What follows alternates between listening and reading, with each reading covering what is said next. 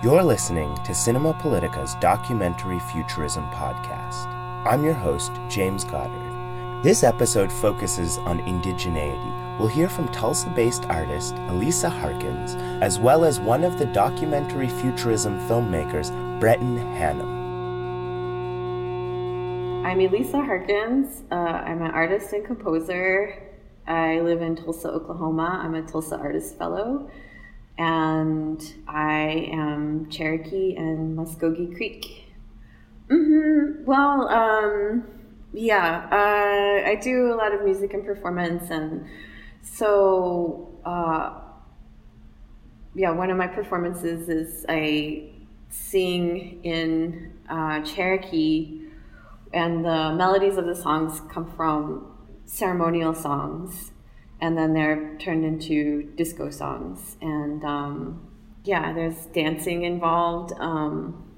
As a teenager, I studied with Moselyn Larkin, who's one of the Five Moons, one of the Native American ballerinas she danced with Maria Tall Chief. And then later I danced with Alvin Ailey in New York briefly. So the choreography is probably more based off of my experience with Alvin Ailey.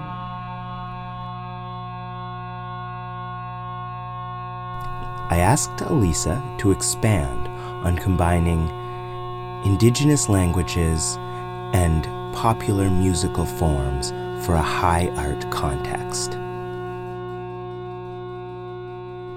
Yeah, I guess it's very complicated actually when you start to think about it. I mean, at first it seems very simple because it's like, oh, well, growing up in the 80s and 90s, like pop seemed like the dominant culture, even in art. So it was like considered high culture back, in the 80s and 90s. So, and sort of had a very dominant vocabulary. So then it's like to sort of present yourself and be performing and trying to perform your identity and go back to your own languages and then trying to fuse the two together. Or, I mean, it wasn't even, I guess it wasn't even like I was trying to, but then now it feels more like I'm trying to, and I'm trying to really think about the specific choices that I'm making. Mm-hmm. But it is interesting that there's such a resurgence in teaching the languages and learning the languages. So, and I just found out, I'm taking this Muskogee Creek language class, mm-hmm. and the teacher, he's like, well, if you go to New Zealand and you hang out with the Maori people, you have to have at least 2 songs. So it's in Native culture, songs are kind of like currency. Mm-hmm. So you can kind of travel around different tribes and go to different ceremonies as long as you have 2 of your own ceremonial songs. So then you trade. It's like an exchange. An exchange situation. Cool. So I'm starting to get interested in these ceremonial things, and then how to maybe play with them more and bring them into a fine art setting. But I mean, that seems so strange to even say that, but it's I don't know. It's more like me just living my life and then bringing it into the studio. Mm-hmm, mm-hmm.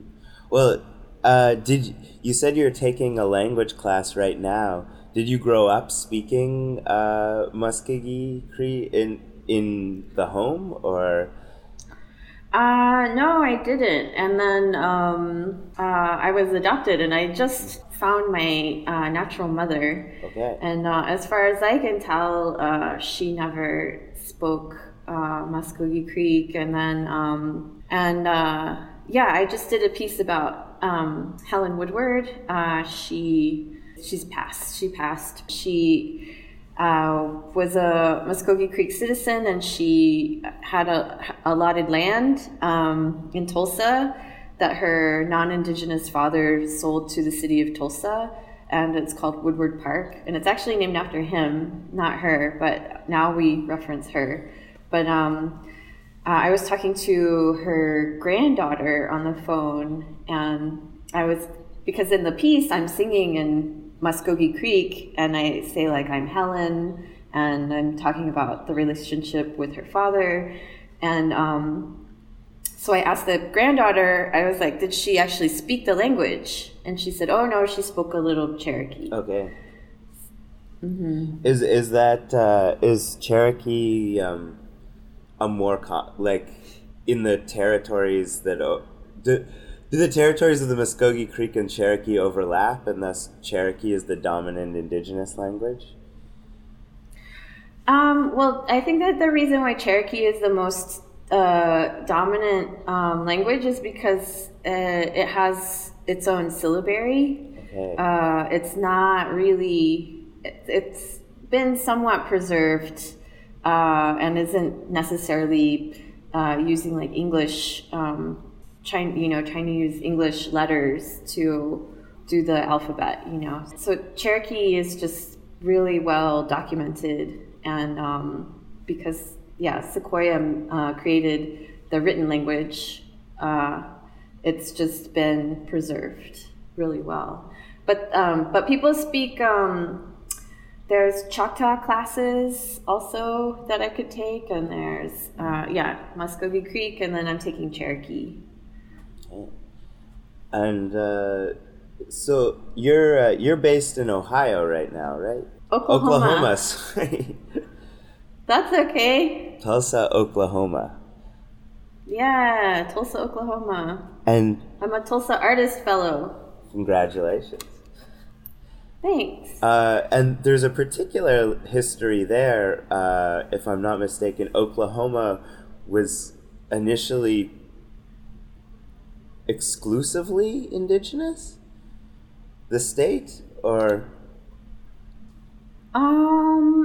Well, let's see here. I'm trying to remember the original indigenous people, but mostly it's it's tribes that have been relocated to Oklahoma, and then there was like the Sooner land rush.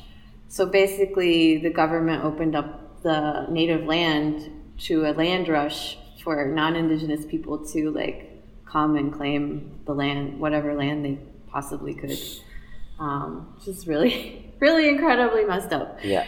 And then they, lands were like tribal lands, like this is Muskogee Creek land, this is Cherokee land. But then under the Dawes Act, they started dividing up the land into individual allotments for individual people, which then made it easier for people to like swindle people out of their land or sell their land, or for women to marry non-indigenous men who would then try to take the land away from them. And then I was just reading this book, like The Killers of the Flower Moon. And so the Osage were relocated to Oklahoma, and then their land was like full of oil, and they were millionaires. They had like 9 cars, and the government stepped in and said that they were too primitive to take care of their own money, and so they were given guardians to like watch over how much money they spend, and of course the guardians would steal from them.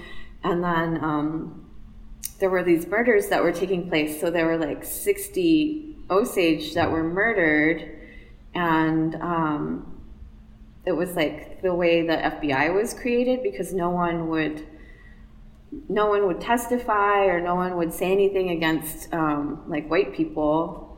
And so the FBI stepped in and found out like this one family, they married this Osage woman, and then they slowly like killed off all of her family, and then they were slowly poisoning her to try to, and they would like change the wills, and they would do all this stuff to gain ownership of the land. really evil, really crazy evil stuff. Yeah.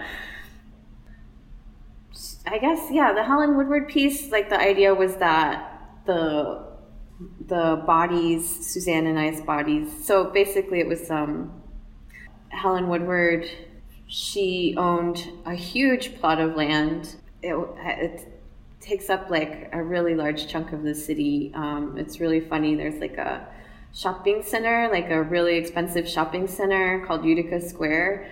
And I was talking to her granddaughter, and she said, "Oh yeah, the family is buried under Utica Square." It's just like everyone's like walking around, like getting their anthropology clothes and their Starbucks and on top of these graves. It's so weird. But yeah, so she owned this huge piece of property, which included like where the Philbrook Museum is, and where the Historical Society is, and where the Tulsa Garden Center is. So in an effort to like kind of honor her and honor this history and sort of mark the land with our bodies, I had Suzanne Kite from Montreal come, and she used a field recorder, and she went out onto the land and like literally like recorded the land and then turned that into like a musical soundtrack. And then she would like trigger the sounds with her body, with her accelerometer. And then she made like this drone that was based off of the sounds of the water that was on the land. And then I sang over the drone in Muskogee Creek. I do make canoes. And I was talking about my experience with my canoes, and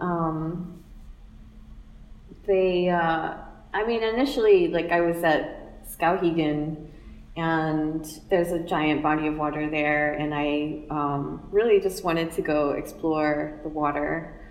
But then immediately after Skowhegan, I came back to Oklahoma to visit my parents, and was really kind of struck by the amount of bodies of water that are in Oklahoma, and also was researching the history of canoes, and canoes are an indigenous invention. Yeah, I don't know. I was thinking about the history of canoes, and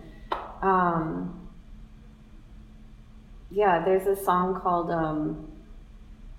Medicine Song for Rough Water, so that's what one of the canoes is named. And then another one is named Tin Killer after the Tin Killer Lake in Tahlequah. And it was funny, I was like giving a lecture, and there's like a Native American sign language piece that I do, and it's telling the story of my friend who drowned. And then after I showed that piece, then I went to talk about the canoes, and it really kind of struck me, like talking about bodies of water that kill people. So like Tin Killer is called Tin Killer because it's a fierce body of water, and people think that like the name Tin Killer or Wilma Mankiller comes from like a warrior society, but the Cherokees aren't really a warrior society, so those names actually come from water. So I don't know. So I'm just kind of really thinking regionally about the works,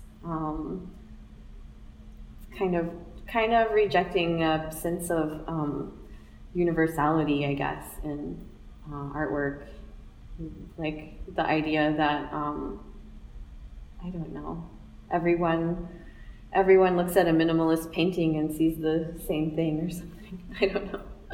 Right, like creating work for the context that it's going to be exhibited or performed in.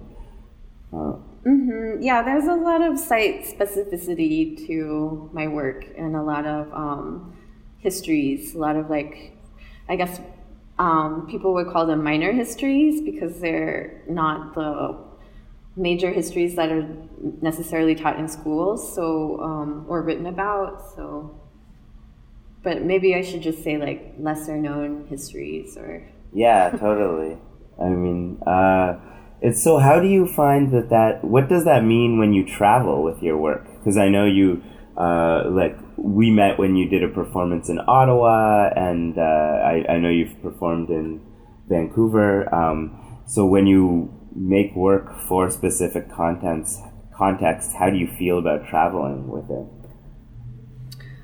Well, I do get a little nervous. The performance I just did in Vancouver, I did it here in Tulsa, and it went over really, really well, because the imagery from the animation is like pretty specific to Oklahoma, and there are 39 different tribes that live in Oklahoma, and the intertribal imagery is just thick. It's people borrow from each other's cultures, so the animation is like really intertribal. There's like Kachina dolls, there's Navajo weaving, there's peyote birds, there's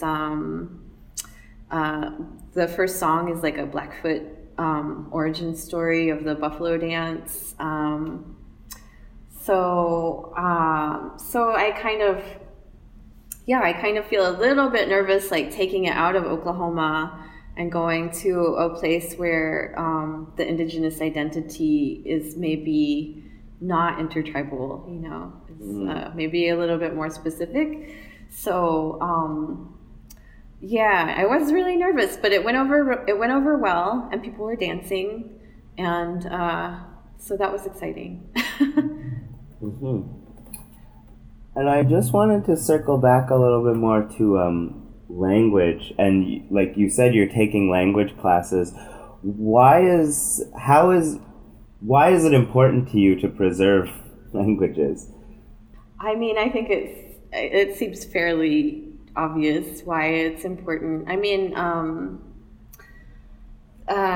they did a study with AI and the English language, and they found that the English language is inherently sexist and racist. Just the way that, just the binaries that are created, and sort of the elevation of adjectives and things associated with the color white, even, so yeah, I think that even though it may take twice as long to say something in Cherokee as it would in English, it's still these nuances and sort of like a new way of describing things. Mm-hmm. Yeah, and it's that diversity of thought that comes from different languages is it's hard to even put into words how that works and what that means, I guess. I find even like I've been trying to teach myself somewhat my father's language, Bele, and that's like and even just the way, like I speak both English and French, but the way Indebele is structured is so different than those languages, that how people go about saying things, it adds such a different tone to how you talk and what you're doing when you're talking and saying things. It's very interesting. Mm-hmm. Yeah, and I just started taking these Muskogee Creek language lessons, but our teacher was saying, like, in the early part of the day, how you talk to your elders is one way, and then in the evening, how you talk to your elders is another way, which is really kind of fascinating. Yeah, I guess past, present, and future is very important, but there are some like words that don't engage in time. There's some like verbs that don't, like truth is past, present, and future, but you can say like truth, like, is that true, Thank you very much. I think that is... do you have any last thoughts you'd like to share, I guess, about the future, maybe? About the future... I mean, I feel very confident that these languages will be preserved in the future. I don't know, even like just going to YouTube. Like our homework assignment for my Muskogee Creek class is to learn a song, and I'll show you this. There's we have like a songbook they gave us, and he wants us to learn this song.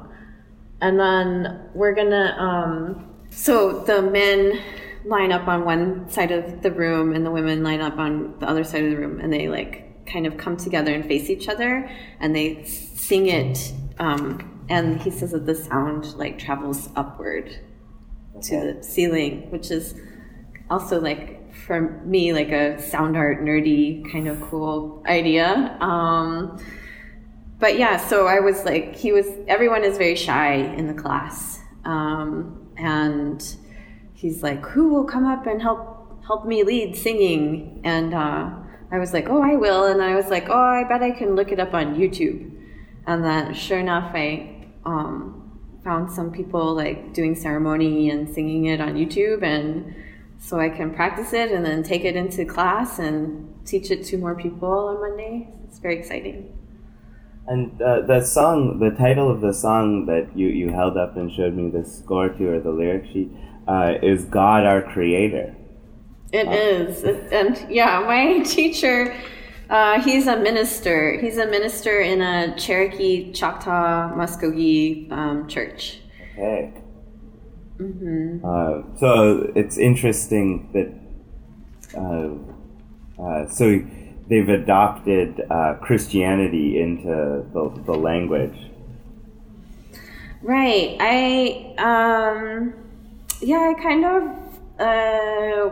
wonder about it, you know. I'm wondering like if their idea of God is different, or if it is like an inherited idea of Christianity from the settlers, or or like an older idea of like like just a deity kind of thing. Cool. Well, thank you very much for talking to me today. Yeah.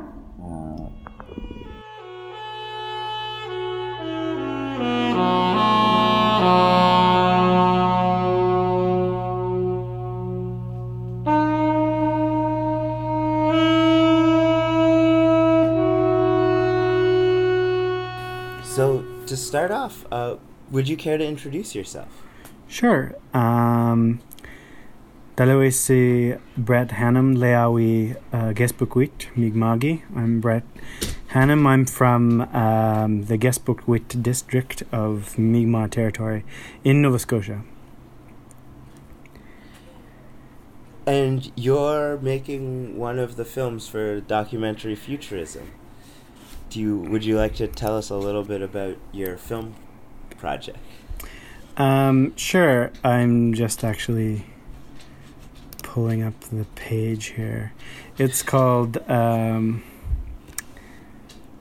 Asagatikal Dapukul Otil, which means the place where two paths or two roads kind of meet.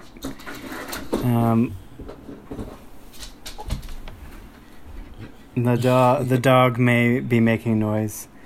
If he gets loud, I'll stop him. But yeah, so the project is Asagatikal Dapukul Oltil. The place where two paths meet, two roads meet.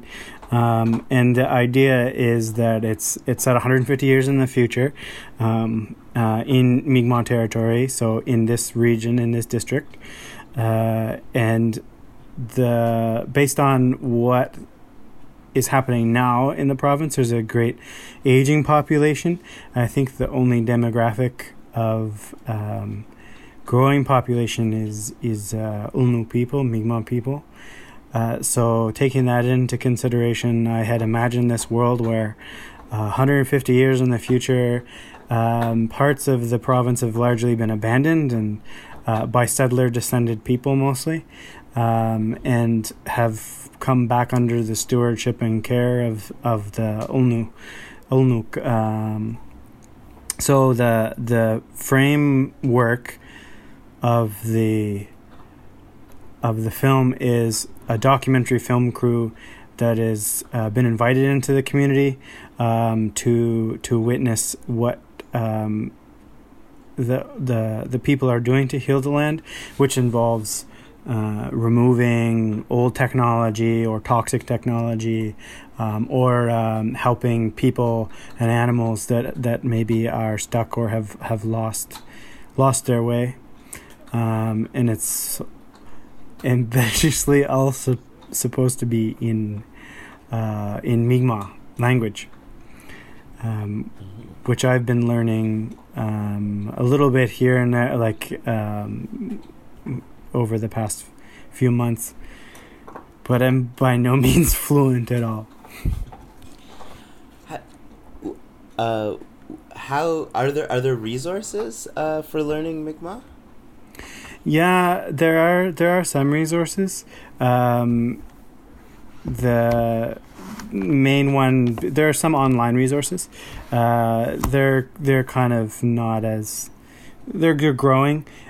Certainly for like younger people in Neskasoni, there's a full immersion school. I don't know what grade it goes up to, but I think the idea is eventually it will be, you can have children and youth go through from the beginning of their school education to the end, and it's all in Mi'kmaq by default. But there are resources through MK, which is Mi'kmaq Kina Mademwe. I'm probably saying that awfully. But it's like the educational resource and rights body. So there are some like mentorships and things through them. Cool. And why was it important to you to ambitiously do the film in Mi'kmaq? Well, part of the notion of creating work of documentary futurism is to challenge colonial methodologies and kind of ways of thinking. So part of that involves return to the land. That's in there, and then the language as well. And the way that it works, at least to me, because I'm only one person and I can't speak. I don't speak for all Mi'kmaq people, of course, but the way I see it is that, you know, you have a relationship with the land and the people, and the language comes from that relationship. It's a very old language. So to speak it at all is an act of reclamation, I think, and to use it in a project of something like this, is very important because it shows a future where there's not only room, but there is reclaimed sovereignty and space. At the same time, because the peace and friendship treaties out here, I would say that it's not at the exclusion of settler-descended people. It's not like they must all be banished away, but so much as it's at least founded on the principle, or I'm trying to approach it from the principle of here is two-eyed seeing. So, most of the people in the film would be Ulnuk, but not everyone. But the language would all be the language. Are there many people in the community? Is it? Is there space to live in Mi'kmaq currently? Are there many people in the community? Could you go about your day-to-day life in a sort of Mi'kmaq linguistic environment? Oh, in different communities you could, yeah. I don't think down here, near where I live just outside of Ulsid-Cook, Bear River First Nation. So we have like language club classes, workshops, and we learned, like, we're a bunch of different people are learning. And then at the other end, Unama'ki in Cape Breton and say Eskasoni, they have more fluent speakers, and that's where the immersion school is. Different communities have different levels of people that can speak fluently. I don't have the statistics in front of me, though. Sure, of course, yeah. I know when we spoke earlier, first when this project started, you'd mentioned doing workshops and filmmaking workshops in different communities. I was wondering maybe if you could talk a little bit about that work and the struggles and some of the struggles you faced doing that.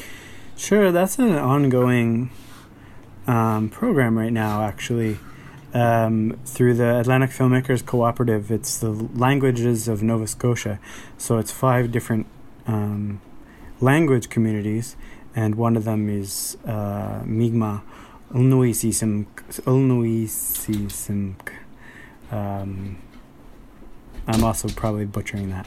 But so the Mi'kmaq language community, so we went into Eskasoni in November of last year, so 2017, to have like a weekend, so like a Saturday and a Sunday of so people could come and learn about, like, get a crash course in filmmaking.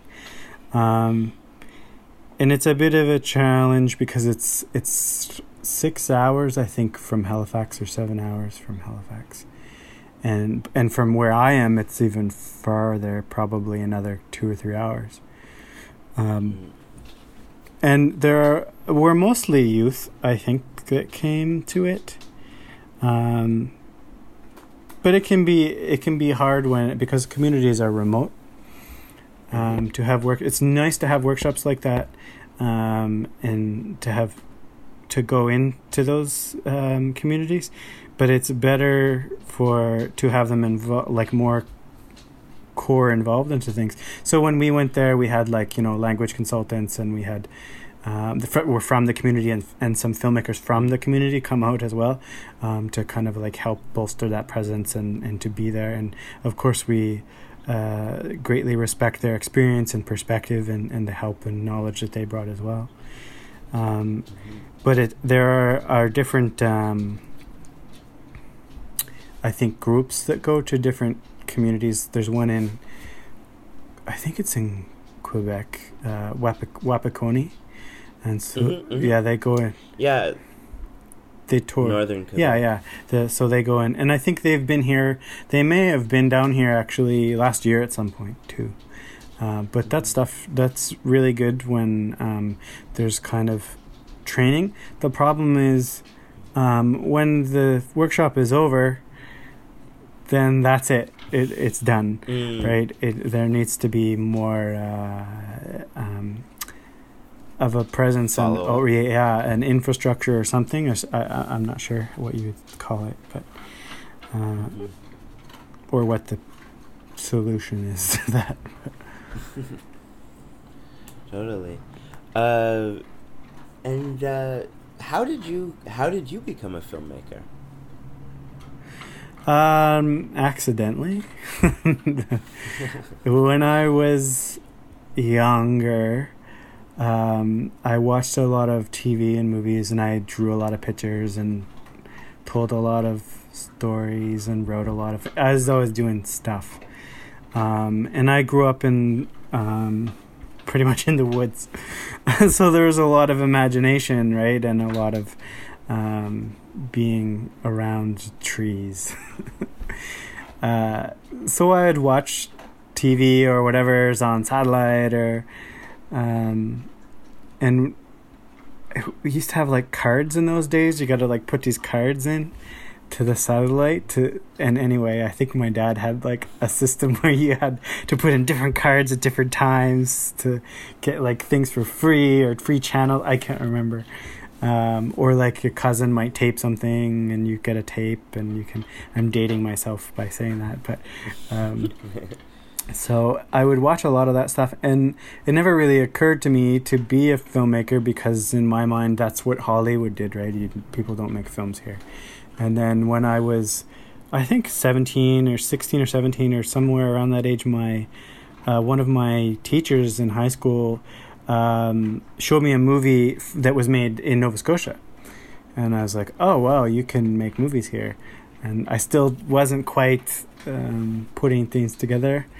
And I went to animation school for a year, and like part of that was filmmaking. And I was like, okay, well, I kind of like how this works, and I really don't like animation because I like drawing, but I'm definitely not patient enough to draw something over and over and over and over again. And then I went and studied film at NASCAD University, film program there. And then from there, that's just was the thing that I ended up doing, I guess. Mm-hmm. Mm-hmm. And do you find what kind of stories do you like telling with your films? Well, a lot of my films deal with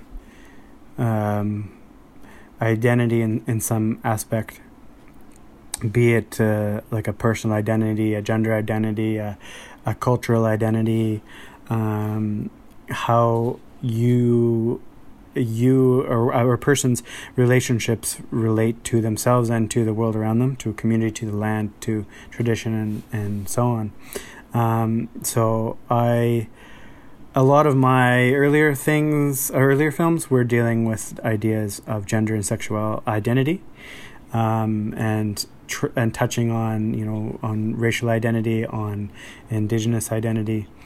It can be hard because of the resources available and where you are positioned in the world, I guess. But typically those are the things that I like to focus on. And for me, the way I grew up, I didn't grow up knowing all of my family. I didn't grow up fully connected to my background, and so part of what I do through art is of any kind is to explore, to strengthen those relationships, or to learn new things. I don't know if that answers your question at all, but no, definitely. Curious, do you what do you think about the future? In general? How about from a language perspective? What do you see as do you see Mi'kmaq flourishing in the future? I have a hopeful view of that. Yeah, I mean, there's a lot of people that are doing a lot of work to reestablish, to get the language going again for a younger generation to speak fluently, like the immersion programs or immersion schools, like that. I think it's only a matter of time. With every generation, I think it gets stronger, at least in my perspective. And I think it would be great if the province would recognize as well as an official language, because I don't think it is one of the official languages out here. And for myself, I would love to be able to speak fluently one day. I don't know if I have the gumption to pull that off, or the knowledge or the flexibility of my brain maybe is done, but but certainly it's something that every day I practice and I try and work towards, and I think that's essential to communicate a worldview. Like language is a crucial tool in decolonization even to indigenization or Ulnuization, I guess, because it's the core language of the land. It's the relationship of the land and the people, and to me, that's like that's an expression of that entire worldview is rooted in those words. And the more I learn, the more it seems ridiculous when people reduce a particular term in the language to an English term, and it's like, well, when you look at what the root of the word is, it's not what it is at all. Like that's not the word for coyote, or that's not the word for bear. There's like maybe more than one word for bear depending on what the bear is doing. It's the whole notion and view of how it works and the relationship with the world, to see the world as something that's alive and constantly changing and in flux.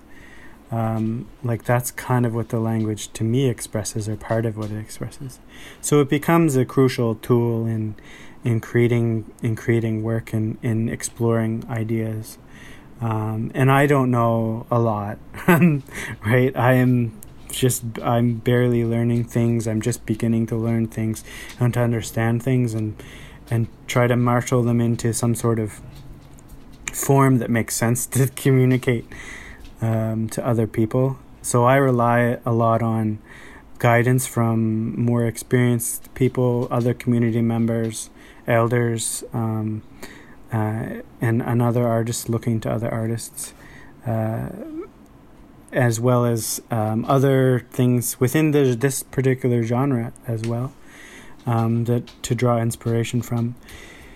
I think there's always a question of when you're using colonial tools to decolonize, it's implicitly problematic because it's a system that doesn't want itself to be dismantled. So you can't use the master's tools to. Yes, yeah. To under the Audre Lorde. So to then say, well, to take that into mind and to say, or to look at the language and say, well, that's the place to begin with, right? And from that place, we question the colonial histories and ideas and worldviews that have been imposed, as well as notions of gender identity and sexual identity, and throughout probably every section of the world, I guess. So it's a big thing. I've never put that into words, but it's a big part of it. Definitely. Do you maybe going back to the film you're working on? I still can't pronounce the title yet myself. How is that? Where are you at with that process, and how is that going? Well, now part of it has changed a little bit. So I've written a script, which is wrapping my head around it is a little bit of a thing, because it's supposed to be a documentary set 150 years in the future, and is it a short film that's framed like what is it exactly? So I just kind of had to decide what that was on my own, I guess, and figure out a script to work off of, or at least an outline, because I know I have an outline existing, but it didn't have enough detail in it, because I have to figure out the dialogue and stuff, and I need someone to help me make sure that's properly done too. But so now I have a more definite idea of what to do, and I know I have a couple of locations in mind to film at, but I need to go and take some photos. I don't know if you can hear the dog in the background. It's all right. He looks very cute, or they look very cute. Oh, he's cute, but he's a pain. Because he knows he's cute, so he can get away with anything. But anyway, yeah, so that's kind of where I am right now. I was planning to go last week to take some videos of like there's a bunch of abandoned buildings and old sites like that, to do some location scouting. And I know where the locations are, but I want pictures of them without snow, because I'm not going to be filming in the snow. Mm-hmm. But I had added an extra element that I hadn't, I don't think, put in my original thing, which involves some visual effects. So creating like digital paintings, I guess. So there'd be like a wider shot, say, and in the background there'd be these large technological behemoth things. Their use isn't particularly important, but those are, I don't know, 150 years in the future.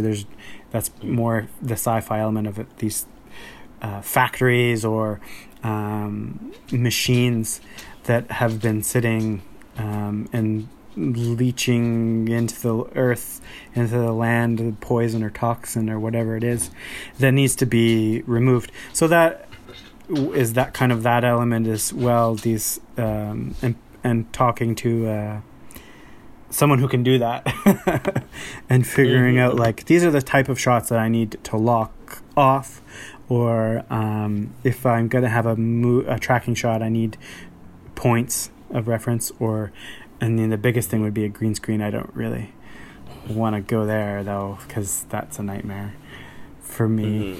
It's like outside to set up a giant green screen, the cost alone is crazy, but then the logistics of lighting it and keeping it dry and the wind not blowing it away.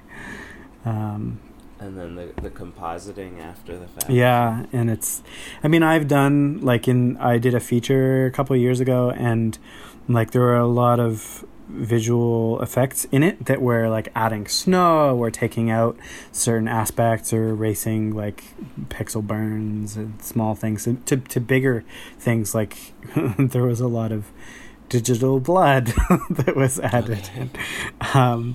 So I'm familiar with what the process is and kind of the scope of it. I think it's still within reason of for to achieve, and I think it will add an extra element. So I am kind of in the process of like sketching those things out, and then I have to talk to my VFX artist to decide like, well, this is the look we'll go with, and I'll ultimately leave that to them. After saying like, here's kind of what I want this to look like in contrast to like these alien structures that look like they don't belong as part of the land. And I kind of don't want to define what they are supposed to be for, because that's a fun thing to imagine. Like, is it a mining resource extraction robot thing, or what does it do? Well, and sometimes that can be more engaging for the audience if some of that is left ambiguous, because then there's an interpretive element to watching or the film. Yeah. All right. Well, I'm very excited to see the film and to continue working with you, and thank you very much for talking to me today. Do you have any last thoughts you'd like to share about the future or anything else? Last thoughts about the future. I don't know. I have hope that the future is bright. There's a lot of work to be done. I will say I don't remember all of the sources, and I read a lot of things about decolonization, indigenization, and reclaiming and renewing things. So I can't give proper credit because I don't remember who said this, but an article or someone had posted something. I read something at one point that was saying we shouldn't even give the distinction of calling things decolonization. We've existed here, ancestors have existed for 12,000, 13,000 or more years. This has been 500 years of a disruption. And that's all it is a disruption. So now it's about, putting things back to the way they were, to end the disruption. I don't know if that made sense at all, but that's something that I like the idea of that, and I think it's important to even examine the terms decolonization and indigenization, and again, because the language we're using is a colonial language. So it never ends, really. Wonderful. Well, thank you very much, Brett. You're welcome.